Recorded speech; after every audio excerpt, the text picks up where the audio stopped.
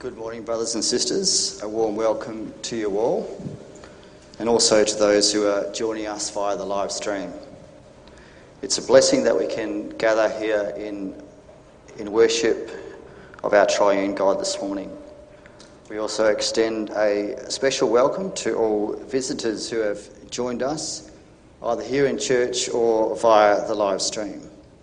May we all be encouraged by the preaching about our identity in Christ, and may God be glorified by our worship. Consistory has the following announcements. The consistory with deacons will meet, the Lord willing, tomorrow evening at 7:30 p.m. in the consistory room. This morning and also this afternoon we will welcome our own minister, Reverend Poppy, to the pulpit. Before we commence, let us sing together Psalm 8 verse 1.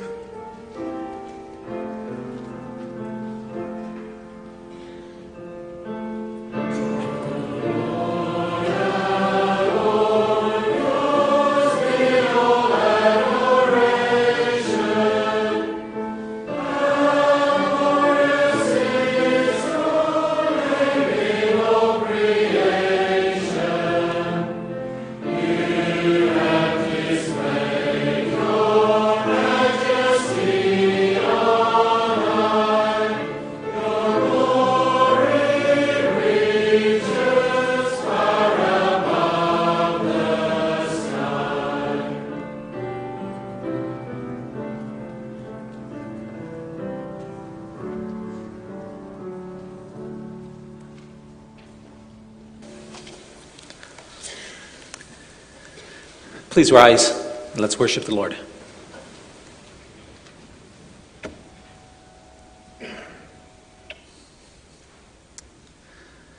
Brothers and sisters, as God's people, we confess that our help is in the name of the Lord who made heaven and earth. Amen. Receive the blessing of God. Grace to you and peace from him who is and who was and who is to come, and from the seven spirits who are before his throne, and from Jesus Christ, who is the faithful witness, the firstborn of the dead, and the ruler of the kings of the earth. Amen. Let's sing a song of praise to God. We're going to sing together from Psalm 103, the verses 1 and 2.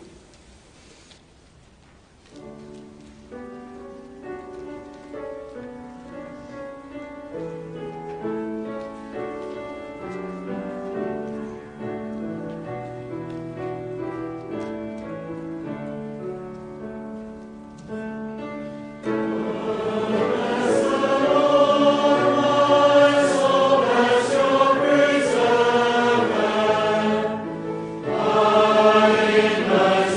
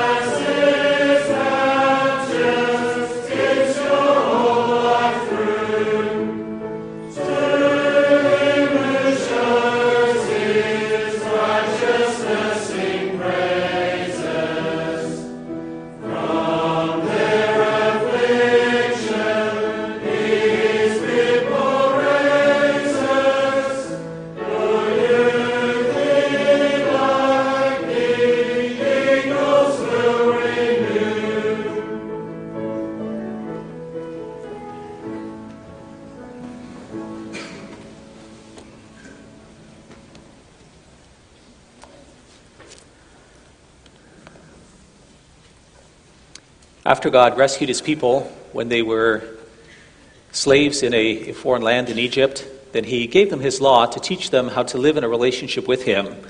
Let's listen to that law. We're going to read it together from Deuteronomy chapter 5. There God said, I am the Lord your God who brought you out of the land of Egypt, out of the house of slavery. You shall have no other gods before me. You shall not make for yourself a carved image, or any likeness of anything that is in heaven above, or that is in the earth beneath, or that is in the water under the earth. You shall not bow down to them or serve them. For I, the Lord your God, am a jealous God, visiting the iniquity of the fathers on the children to the third and fourth generation of those who hate me, but showing steadfast love to thousands of those who love me and who keep my commandments. You shall not take the name of the Lord your God in vain, for the Lord will not hold him guiltless who takes his name in vain. Observe the Sabbath day to keep it holy. 6 days you shall labor and do all your work, but the seventh day is a Sabbath to the Lord your God. On it you shall not do any work, you or your son or your daughter, or your male servant or your female servant, or your ox or your donkey, or any of your livestock, or the sojourner who's within your gates, that your male servant and your female servant may rest as well as you. You shall remember that you were a slave in the land of Egypt, and the Lord your God brought you out from there with a mighty hand and an outstretched arm. Therefore the Lord your God commanded you to keep the Sabbath day.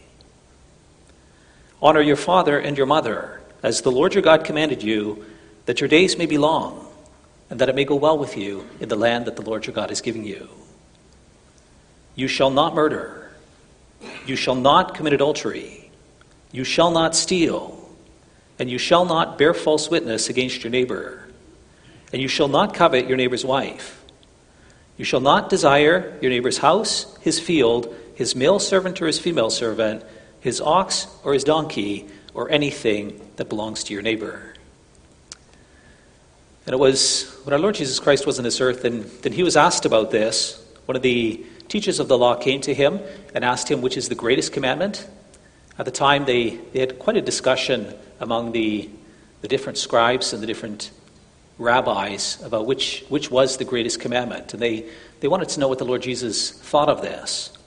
And he summarized God's law. He says, you shall love the Lord your God with all your heart, with all your soul, and with all your mind. This is the great and the first commandment. And the second is like it, you shall love your neighbor as yourself. On these two commandments depend all the law and the prophets. And so God teaches us in the words of Paul that love is the fulfillment of God's law. Well, let's sing of the next song in our liturgy here from Psalm 51. We're going to sing the verses 1, 3, and 4. It's a song written by David after he committed a serious sin, after he committed adultery, and then he prays to God for forgiveness for that.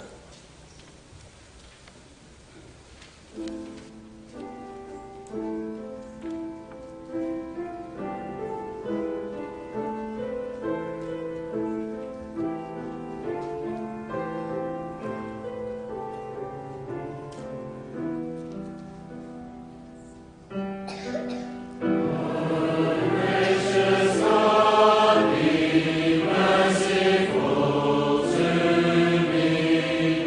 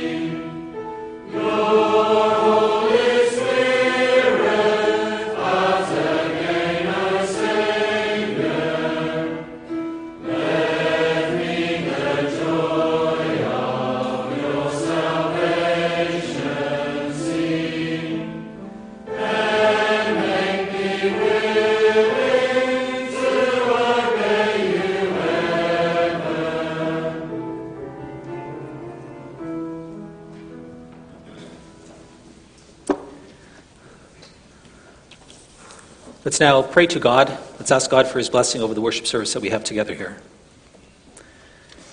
In our prayer this morning, we're also going to remember a few members of our congregation. Remember, in the first place, the family of our late sister, Jeevan Doon. The funeral's tomorrow, so we'll ask God to comfort the family. Also remember the family of our sister, Helena Bullhouse. Their family is also going to bury her father on Tuesday. We'll also pray to God that he would be with our sister, Jenny Van Dongen, continue to grant healing to her.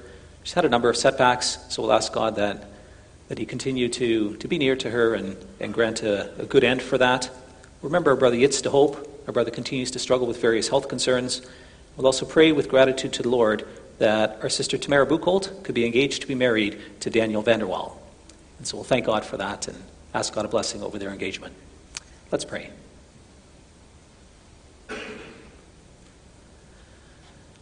Dear Father in heaven, we come before you, Lord, and we humble ourselves. We just sang together from Psalm 51 here. King David comes into your presence, and he's deeply conscious of his sin. The situation for him is that Nathan the prophet just confronted him. And for the first time, he was honest about the adultery that he'd committed with Bathsheba. And it really cut him to the heart, Lord. We sing this song, and we see how deeply grieved he is by his sins, how much he hates them, and how he wishes to flee from that. And he seeks your face and your forgiveness. And then, Lord, we recognize ourselves in that. It happens to us from time to time that we also are confronted with sin. Maybe it's sexual sin, maybe it's greed, maybe it's covetousness, maybe it's anger, maybe it's other things. Sometimes we're deceptive, we're not honest. Or sometimes we sin greatly against you. We don't know you, and we don't serve you, and we don't honor you. And we blaspheme you. We say things about you that are really not true, that diminish your honor and your glory. And we humble ourselves before you because of these things, Lord. It's not the way you intend us to live. It doesn't lead to a beautiful life. But instead, Lord, we recognize that this leads to a difficult life. You are the great God. You're the one who made this world. You're the one who controls this world. You're the one who calls us to live according to his laws so that we may have life in us, that we can have energy and joy and peace and blessing. And Father, thank you for teaching us what that looks like. And we're sorry for the times we've fallen short. And we ask for your grace. And we pray then, Lord, that you'd also look upon us with your mercy, that you renew us, and that you make us into new people so that we can live the way that you intend, that we can rest under your blessing. Father, what a great thing it is to know you and to have you as our God. This morning we're also together here because we want to learn more about you and to learn about what you have done for us. I want to pray for a blessing over the preaching of the gospel.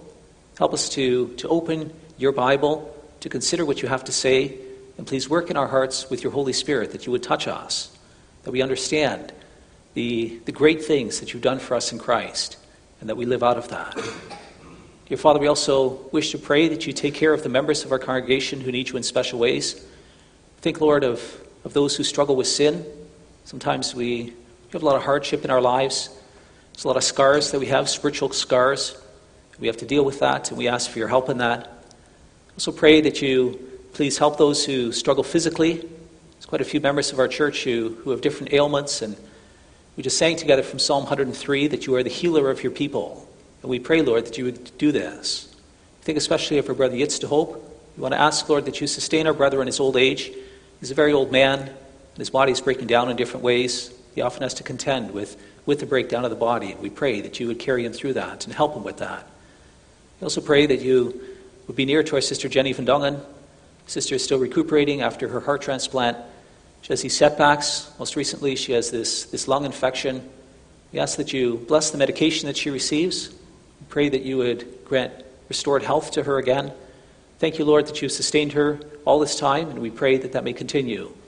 And most of all, Lord, we pray for your people that you give them peace of heart, that they may be of good hope and of courage, that they may understand that you love them and that you will carry them, and that at the end that you will shine your face upon them. Father, for our sister Van Dongen, we pray that that her body doesn't reject her heart, but that may go well. We ask that she's able to get over these infections and that she can continue the healing. Please grant that the time may come that she's able to function normally, that she can have a beautiful life together with her husband and years together.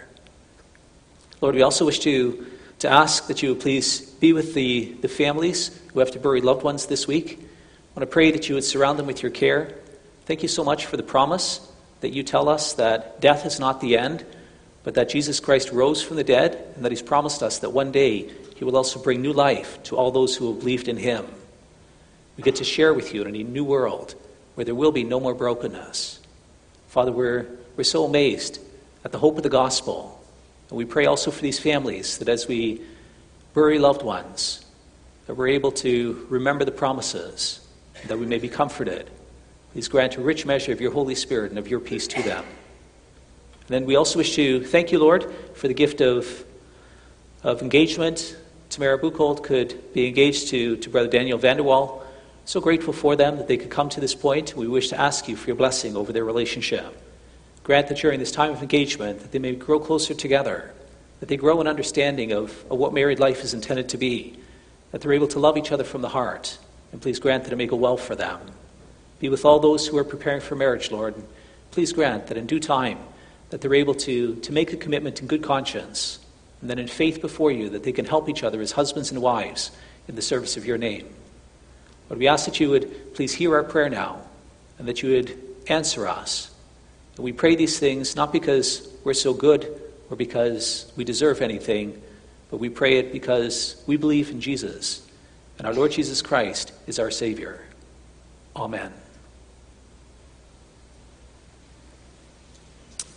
Brothers and sisters, this morning I get to preach to you from the first verses of Ephesians 5. In those verses, the Lord calls us to live a life of love, and he calls us to flee from different types of sin. And in connection with that, I thought it's appropriate that we first read together the last verses of 1 Corinthians chapter 6.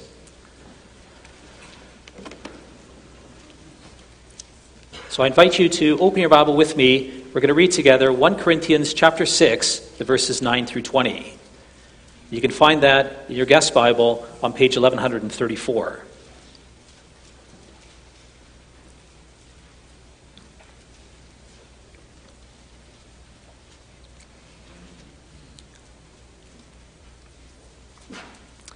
So 1 Corinthians 6, starting at verse 9. There God's word says, "Or do you not know that the unrighteous will not inherit the kingdom of God? Do not be deceived, neither the sexually immoral, nor idolaters, nor adulterers, nor men who practice homosexuality, nor thieves, nor the greedy, nor drunkards, nor revilers, nor swindlers will inherit the kingdom of God. And such were some of you. But you were washed, you were sanctified, you were justified in the name of the Lord Jesus Christ and by the Spirit of our God. All things are lawful for me, but not all things are helpful. All things are lawful for me, but I will not be dominated by anything. Food is meant for the stomach, and the stomach for food, and God will destroy both one and the other. The body is not meant for sexual immorality, but for the Lord, and the Lord for the body. And God raised the Lord and will also raise us up by his power. Do you not know that your bodies are members of Christ? Shall I then take the members of Christ and make them members of a prostitute? Never. Or do you not know that he who is joined to a prostitute becomes one body with her? For as it is written, the two shall become one flesh. But he who is joined to the Lord becomes one spirit with him. Flee from sexual immorality. Every other sin a person commits is outside the body, but the sexually immoral person sins against his own body. Or do you not know that your body is a temple of the Holy Spirit within you, whom you have from God? You are not your own, for you were bought with a price. So glorify God in your body. That's as far as we're going to read from the Bible at this point. Let's sing together. We're going to sing from Psalm 141, the verses 1, 2, 3, and 7.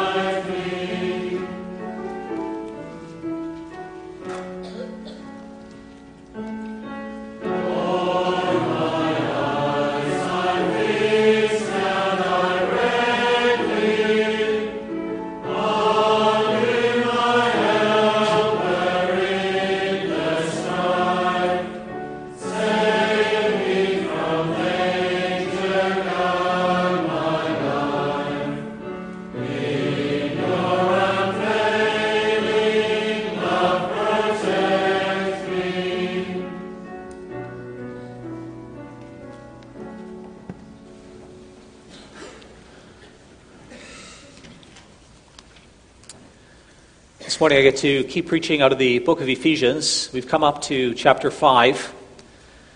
So the text I've chosen for this morning is Ephesians 5, the verses 1 through 6. You can find that on page 1162 of your guest Bible.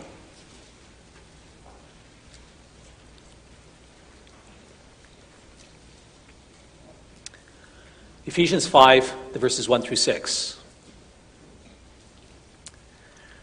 There God's word says, "Therefore be imitators of God as beloved children, and walk in love as Christ loved us and gave himself up for us, a fragrant offering and sacrifice to God. But sexual immorality and all impurity or covetousness must not even be named among you as is proper among saints. Let there be no filthiness, nor foolish talk, nor crude joking, which are out of place, but instead let there be thanksgiving. For you may be sure of this, that everyone who is sexually immoral or impure, or who is covetous, that is an idolater, has no inheritance in the kingdom of God and in the kingdom of Christ and of God. Let no one deceive you with empty words, for because of these things the wrath of God comes upon the sons of disobedience." So far, then, after the preaching of God's word, we're going to sing together from hymn 31, the verses 1 and 2.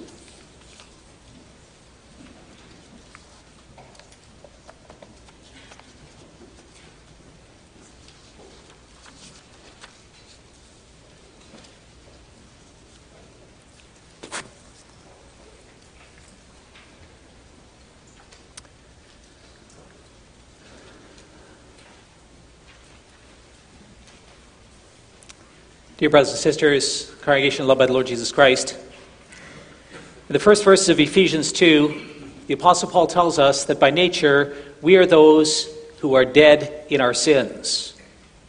And what he means by that is that it is natural for us, our natural inclination is to pursue and do those things that lead to spiritual death. We're identical to the people around us. We live in a culture that's in the same place. And so what God's saying is he's saying that if I left you to yourself, then your natural inclination would be to pursue money and sex and comfort and pleasure and entertainment and recreation. If I left you to yourself, your natural thing would be to pursue whatever your heart desires and to give yourself over to that.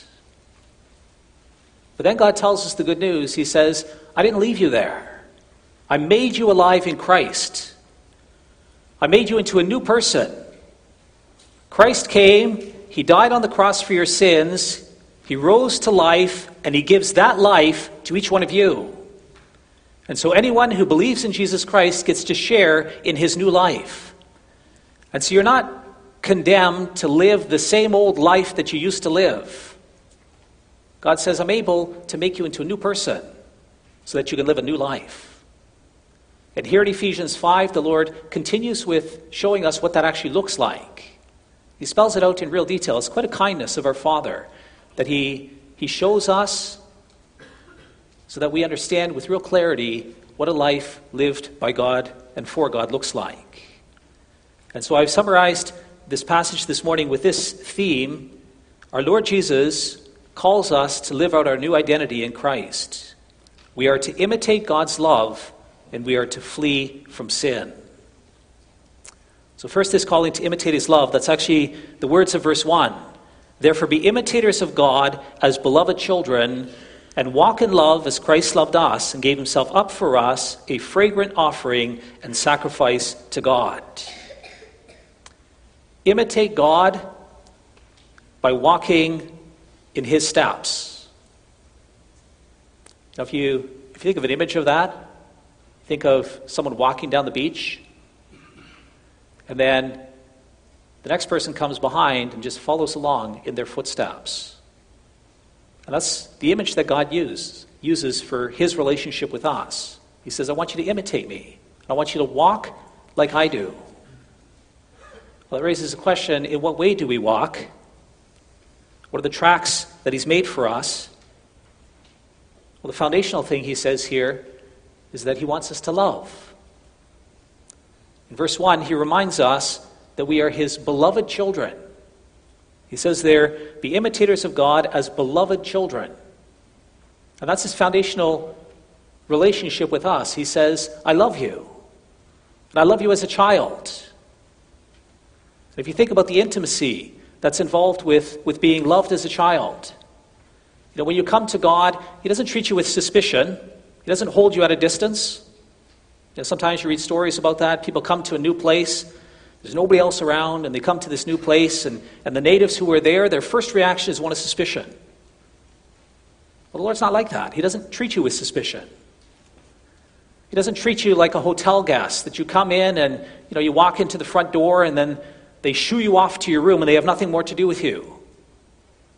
No, he says, I treat you like family. I love you like a child. I take you into my family, and you get to enjoy the safety and the comfort and the love that happens in family life. And what God really says here is he says, I want you to imitate that. I want you to imitate the love of Christ. And then it tells us in verse 2 that Christ loved us by giving himself up for us as a fragrant offering and sacrifice to God. Well, these words, this fragrant offering, the sacrifice, those are, in the Old Testament, those words often refer to the sacrificial system. The Israelites had to make these sacrifices to atone for sins. Well, our Lord Jesus Christ says, he says, that's the extent to which I've loved you. I've become a sacrifice for you. And if you think about that, one person giving their life for another person doesn't often happen. Might happen in war. Maybe in an accident. There's an accident and someone goes to rescue a person to get them out of a burning car. Maybe somebody's drowning, somebody dives in to pull them out. And sometimes you hear the story about how they rescue the person, but they themselves die. Well, the scripture tells us, it says, greater love has no one than this, than that he lay down his life for his friends. And that's how Jesus Christ has loved us. I lay down my life for you. I do whatever it takes to save you. And now he says, I want you to do that for each other. I want you to imitate me and love each other as I have loved you. It's quite something. To put it into context, Christ says here, the very last part of that section there, he gave himself up for us as a fragrant offering. Now that's the sin offering, the guilt offering, the burnt offering, especially the burnt offering. It often says that it is a pleasing aroma to the Lord. The burnt offering is something that you burn the whole sacrifice to a crisp. What God's saying to you is he's saying, you deserve to go to hell for your sins. That's what you deserve, to be separated from me forever. But I love you. I'm not going to let that happen. And I'm going to give myself for you to make sure that it's different for you. And he says, as I have loved you, I wish you to do that for each other. The key word at the beginning of verse 1 is the word therefore. How do we love each other? Well, the word therefore connects it back. Therefore imitate. And the word therefore connects it back to 4:32. In Ephesians 4 verse 32 it says, be kind to one another, tender-hearted, forgiving one another as God in Christ forgave you.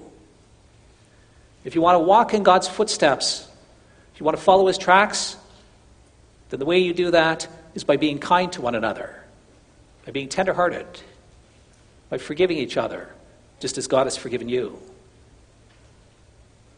Well, how much hasn't God forgiven you, brothers and sisters?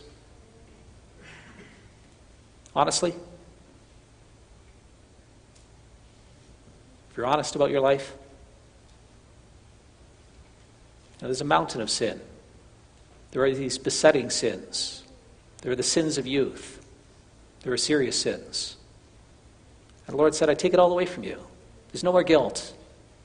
There's no more shame. I set you free from that as an act of kindness, as an act of compassion, as an act of forgiveness. The apostle, he prayed earlier in the letter, he said, the greatest thing is that we would understand the extent of that love. Sometimes we hold back from God because we don't really get it. We don't really know him. We don't really trust him.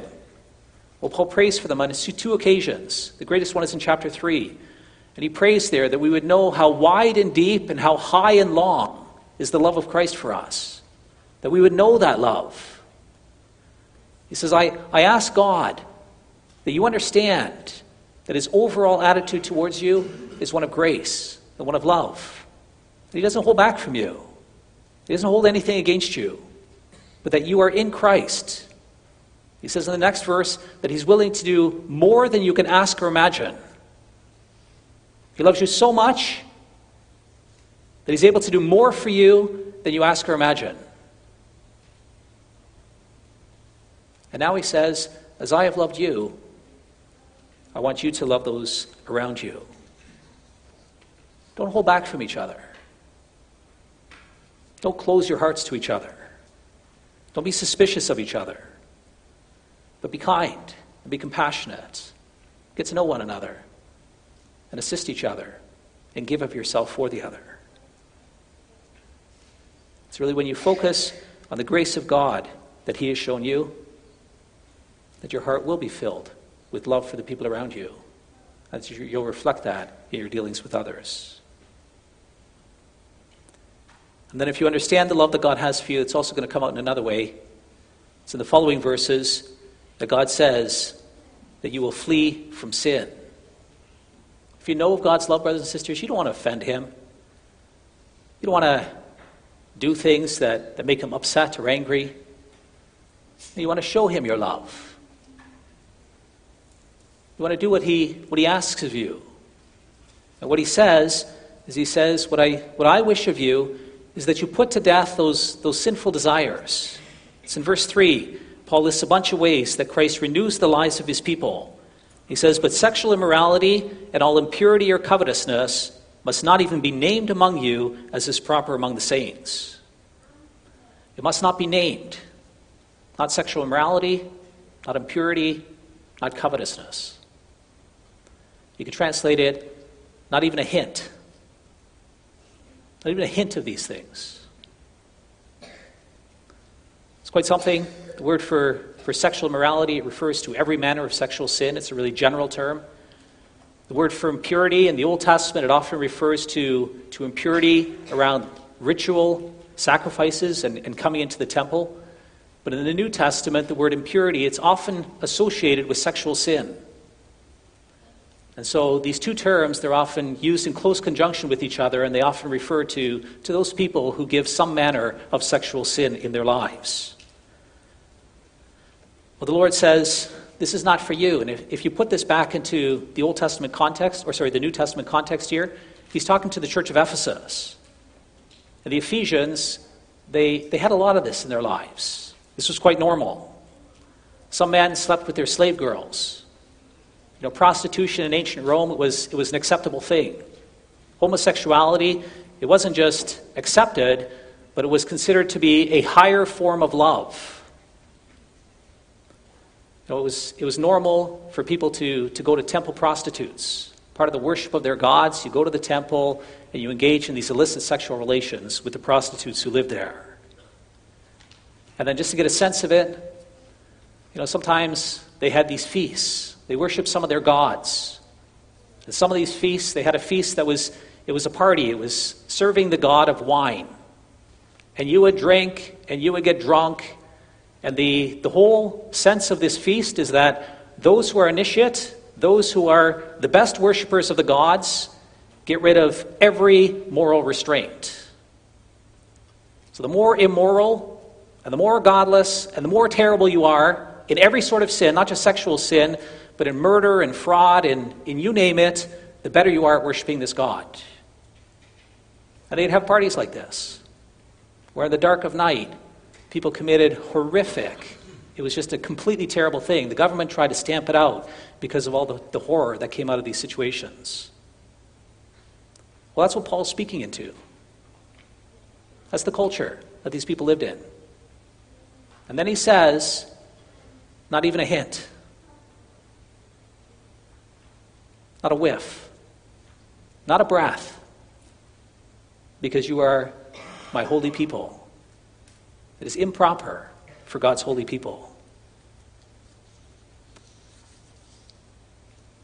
The Lord tells us earlier in his word, brothers and sisters, if you commit sexual sin, then you obliterate his intention for sexuality.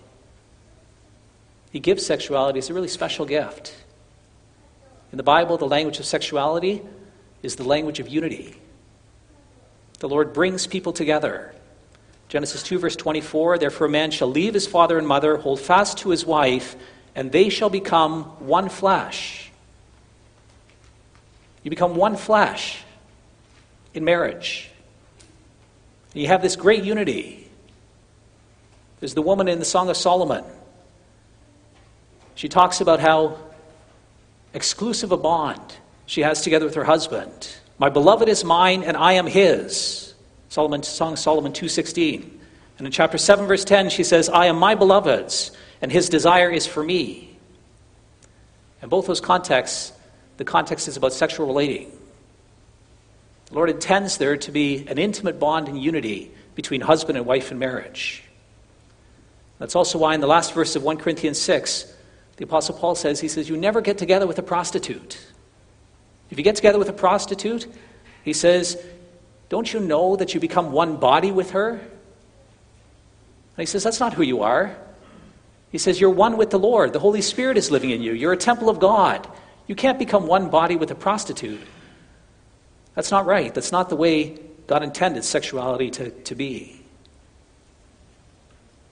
And real life, brothers and sisters, you know how it is. Destroys trust, leads to great anger, to great jealousy. Proverbs 6:23, this wife has committed adultery, and it says, for jealousy makes a husband furious, and he will not spare when he takes revenge. This profound anger. There's so much brokenness. You get into that lifestyle, it becomes a lifestyle for you.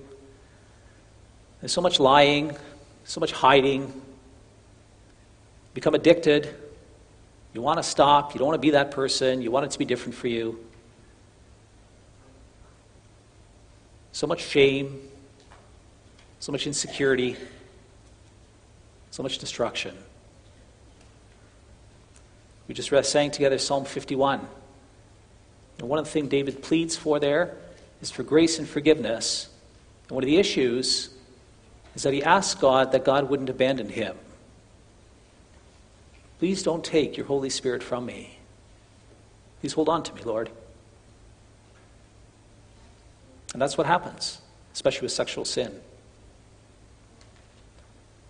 You know, brothers and sisters, for us it's not easy. You know, back then, the Ephesians, they had this difficult situation. And sometimes I think for us, it might even be harder for us. Everyone's got a phone in their pocket. You know, we live in a culture that's inundated with sexual innuendo, with soft porn. You go to the mall, you go to the beach, you turn on the television, you read the news, you have all these images. You know the numbers in terms of pornography? 1 in every 3 men, 1 in every 4 women regularly uses. So regularly is once a month, at least once a month. Some studies say 1 in 2 men. Are there 100 men here who use pornography once a month?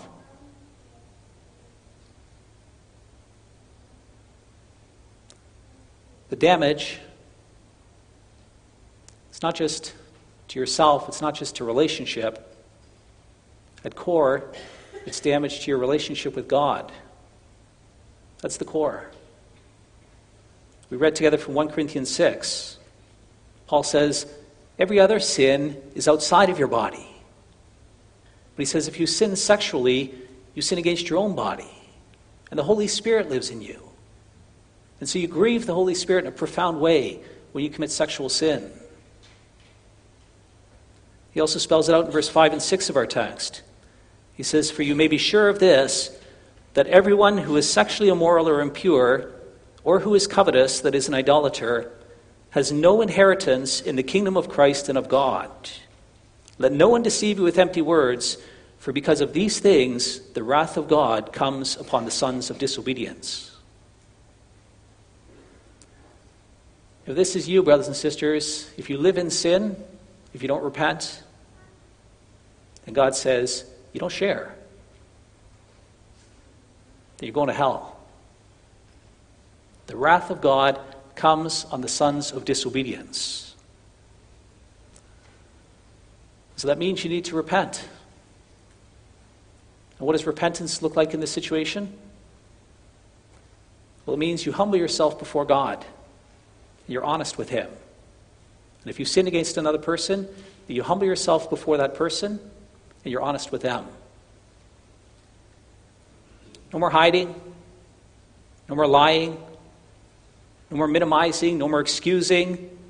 No more secrets. Would you accept the seriousness of your sin? You're honest about it. And you deal with the consequences. Maybe that means that somebody has to hold you accountable. Maybe it means accountability software. Maybe it means that somebody has to put a pin on your phone so that there's certain sites you can't access. Or somebody has to limit the time that you have on things. It also means that you bear the consequences of your sin. If you sin against someone sexually, then you break trust. And the person who you've sinned against, they have to work through that. They have to come to grips with that. At the core of their person, they've been violated. And if you're truly repentant, then it means that you take the time, you have the patience to give the other person space to deal with the sin that you've committed and to work through the damage that you've caused. Well, you know, it's possible that you hear these things, brothers and sisters, and you think to yourself, well, there's nothing that I want more than to get out from under my sin. You know, I've prayed and prayed and prayed. And I've tried and tried and tried. And I've told others about my sin. Yet it's still there. And it doesn't seem to change. Well, when you're in that space, then one of the most profound things that happens to you is that you're humbled. And you get to the point where you realize that you can't do it. That you don't have it in you to beat this thing. And that your only hope is the Lord. That the Lord has to do it for you. And He will. That's who He is. He says, I am your God. And I do love you. And I will rescue you. I will set you free. I have the power. That's the whole point of the book of Ephesians. Christ has the power. Christ defeated the devil. Christ is on the throne. And the whole point is that you are in Christ. You are His people. You belong to Him. He saved you, and He will bring you to glory. And so the only hope that you have is to know who you are in Christ, to know the extent, how wide and deep and high and long is His love for you, and is to depend upon that love and to rely upon Him to make it different for you. And if you do that, brothers and sisters, then you will experience God's grace. We read about that in 1 Corinthians 6. It's in verse 9 to 11. God tells you what He does. He says, do you not know that the unrighteous will not inherit the kingdom of God? He says, do not be deceived, neither the sexually immoral, nor idolaters, nor adulterers, nor men who practice homosexuality, nor thieves, nor the greedy, nor drunkards, nor revilers, nor swindlers will inherit the kingdom of God. And then He says, and such were some of you. That's who you used to be. But you were washed. You were sanctified. You were justified in the name of the Lord Jesus Christ and by the Spirit of our God. Christ covered your sin. There is no more guilt. Christ washed you with His blood. He wiped away all the sin and all the guilt and all the shame. He took all your shame upon Himself. The Holy Spirit sanctified you. He lives in your heart and He makes you into a new person. And so sin doesn't have the final say. It doesn't have dominion over you. It doesn't have control over you. As you believe in Christ, as you recognize who you are in Christ, then God sets you free from the power of sin. And he makes you into this new person. Well, this is the great gift of God, brothers and sisters. It's the greatest thing in the world. In the next verses, we didn't read it. We're going to talk about it a little bit more next time. It's in verse 8 and following there. It says, "Walk as children of the light, for the fruit of the light is found in all that is good and right and true, and try to discern what is pleasing to the Lord." And it says, just before that, "For at one time you were darkness, but now you are light in the Lord." You were in darkness, but you are light. You used to commit sexual sin, but now you walk in the light by the power of God and through the working of his Holy Spirit. Is there hope for you, brothers and sisters? There's great hope in knowing your Savior and in being found in him. It's the great news of the gospel, brothers and sisters. It's the best news in the world. It applies not just to sexual sin. The Apostle Paul, he talks about two other things in this passage as well. He applies it in the next place to covetousness. He says if you're covetous, he says that's idolatry. It's another way in which, in our culture today, we're profoundly attacked. The heartbeat of our culture is materialism. Everybody wants more. Everybody's pursuing things, the acquisition of things. And that has such a profound impact on us as the people of God. When we live in that culture, when we breathe the air of our time, it's very difficult to walk away from that, to have a spirit of contentment, and to be at peace in that. But that's the other calling that the Lord gives us. A man's life does not consist in the abundance of his possessions. The Lord's standard is that there should not be a hint of covetousness. Well, again, let me ask you, how big is it in your life, brothers and sisters? How much time do you spend pursuing things, accumulating things, working, your stock portfolio, your super, your investment properties? How much time do you spend on Instagram, on Pinterest? You look at all the beautiful things, the beautiful homes, the beautiful things that other people have, and you try to work towards that. You want that for yourself. How much time do you spend on Marketplace, looking at the latest boats, the latest cars, all the latest stuff that you might want for yourself? It's in Mark 4:19, that God says that some people hear the word, but the cares of this world, the deceitfulness of riches, and the desires for things enters and chokes the word, and it proves unfruitful. Is the word fruitful in your life?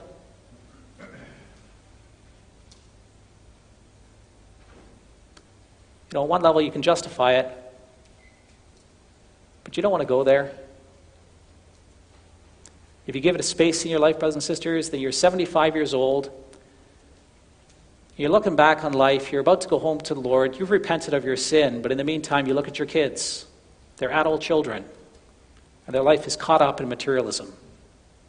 Their whole life is focused on money.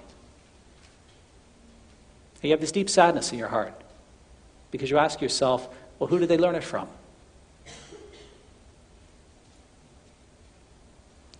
It's not for us as God's people, brothers and sisters. If you need help with that, the Lord will help you. You ask him for help. Sometimes you don't even ask. One day he takes it all away. If you set your heart on money, it's a false god, it's empty, it leads to nothing. One of the ways the Lord sometimes helps his people is he takes it all away from you so that you may not share in the judgment. And then you realize how empty it was, and you set your heart on the Lord instead of these things.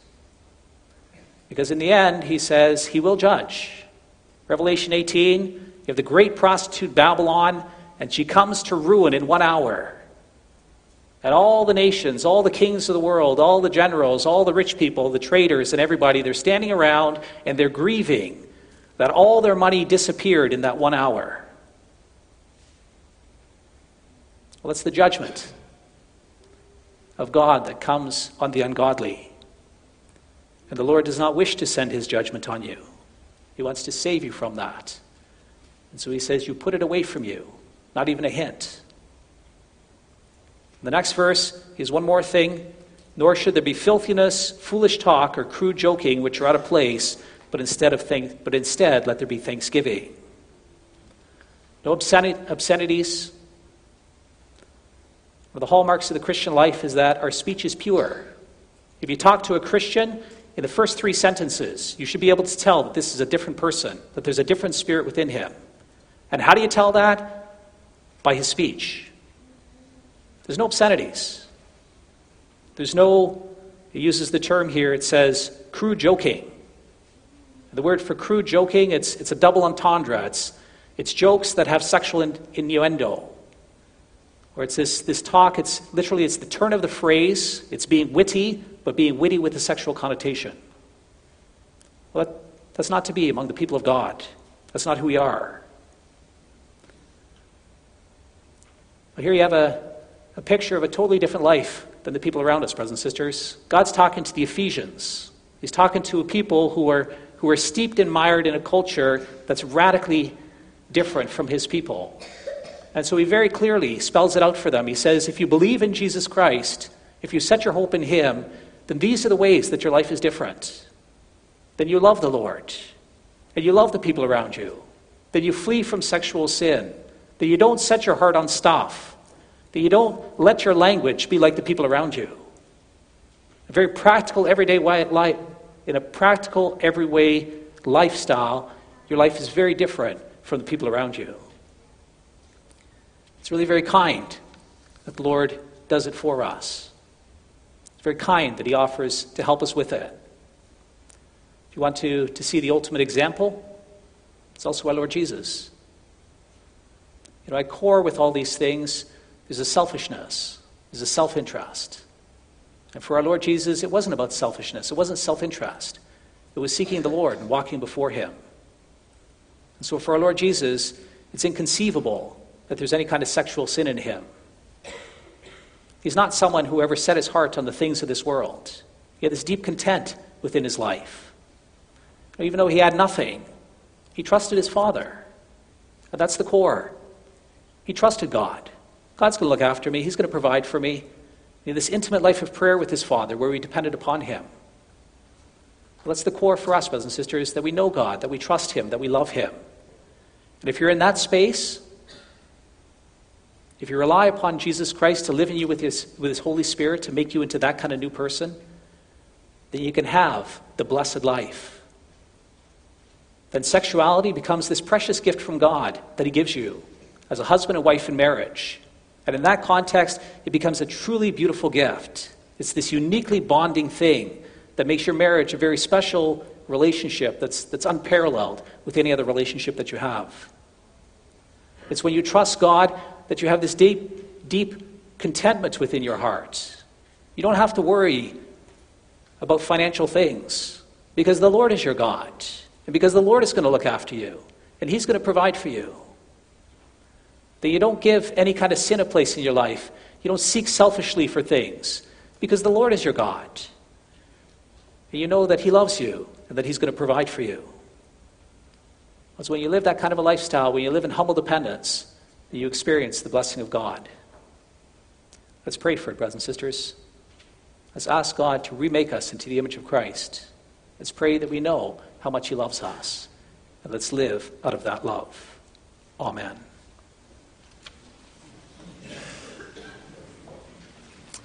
We're going to sing together of the power of Jesus Christ to help his people, hymn 31, the verses 1 and 2.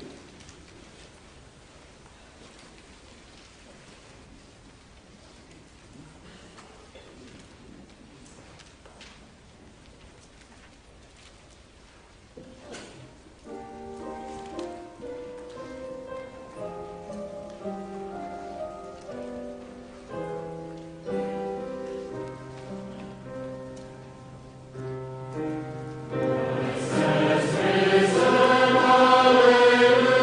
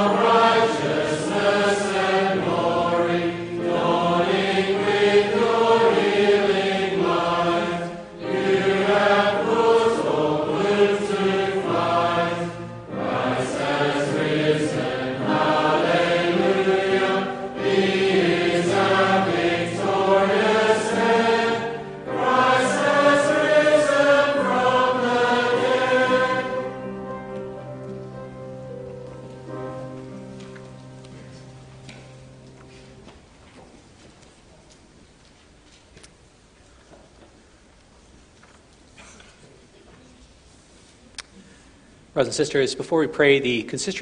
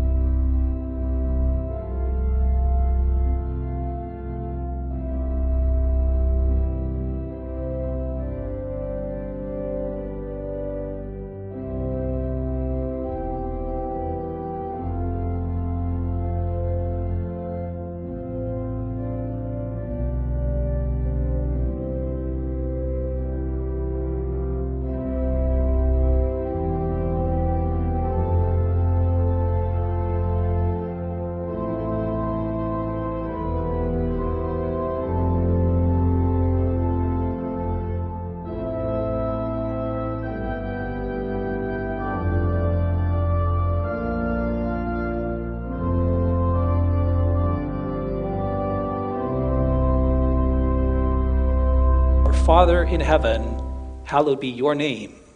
Your kingdom come. Your will be done on earth as it is in heaven. Give us this day our daily bread, and forgive us our debts as we also have forgiven our debtors. And lead us not into temptation, but deliver us from the evil one. For yours is the kingdom, and the power, and the glory forever. Amen.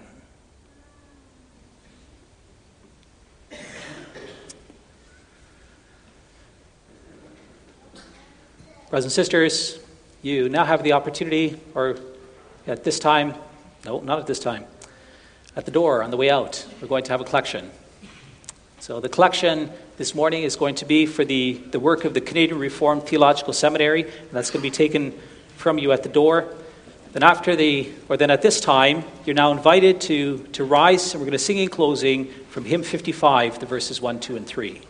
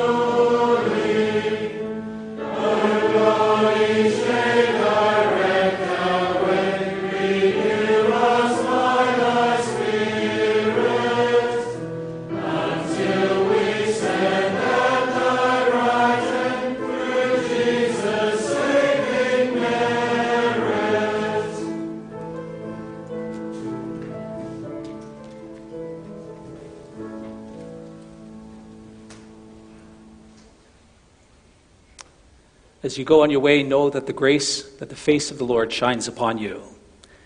The grace of the Lord Jesus Christ and the love of God and the fellowship of the Holy Spirit be with you all.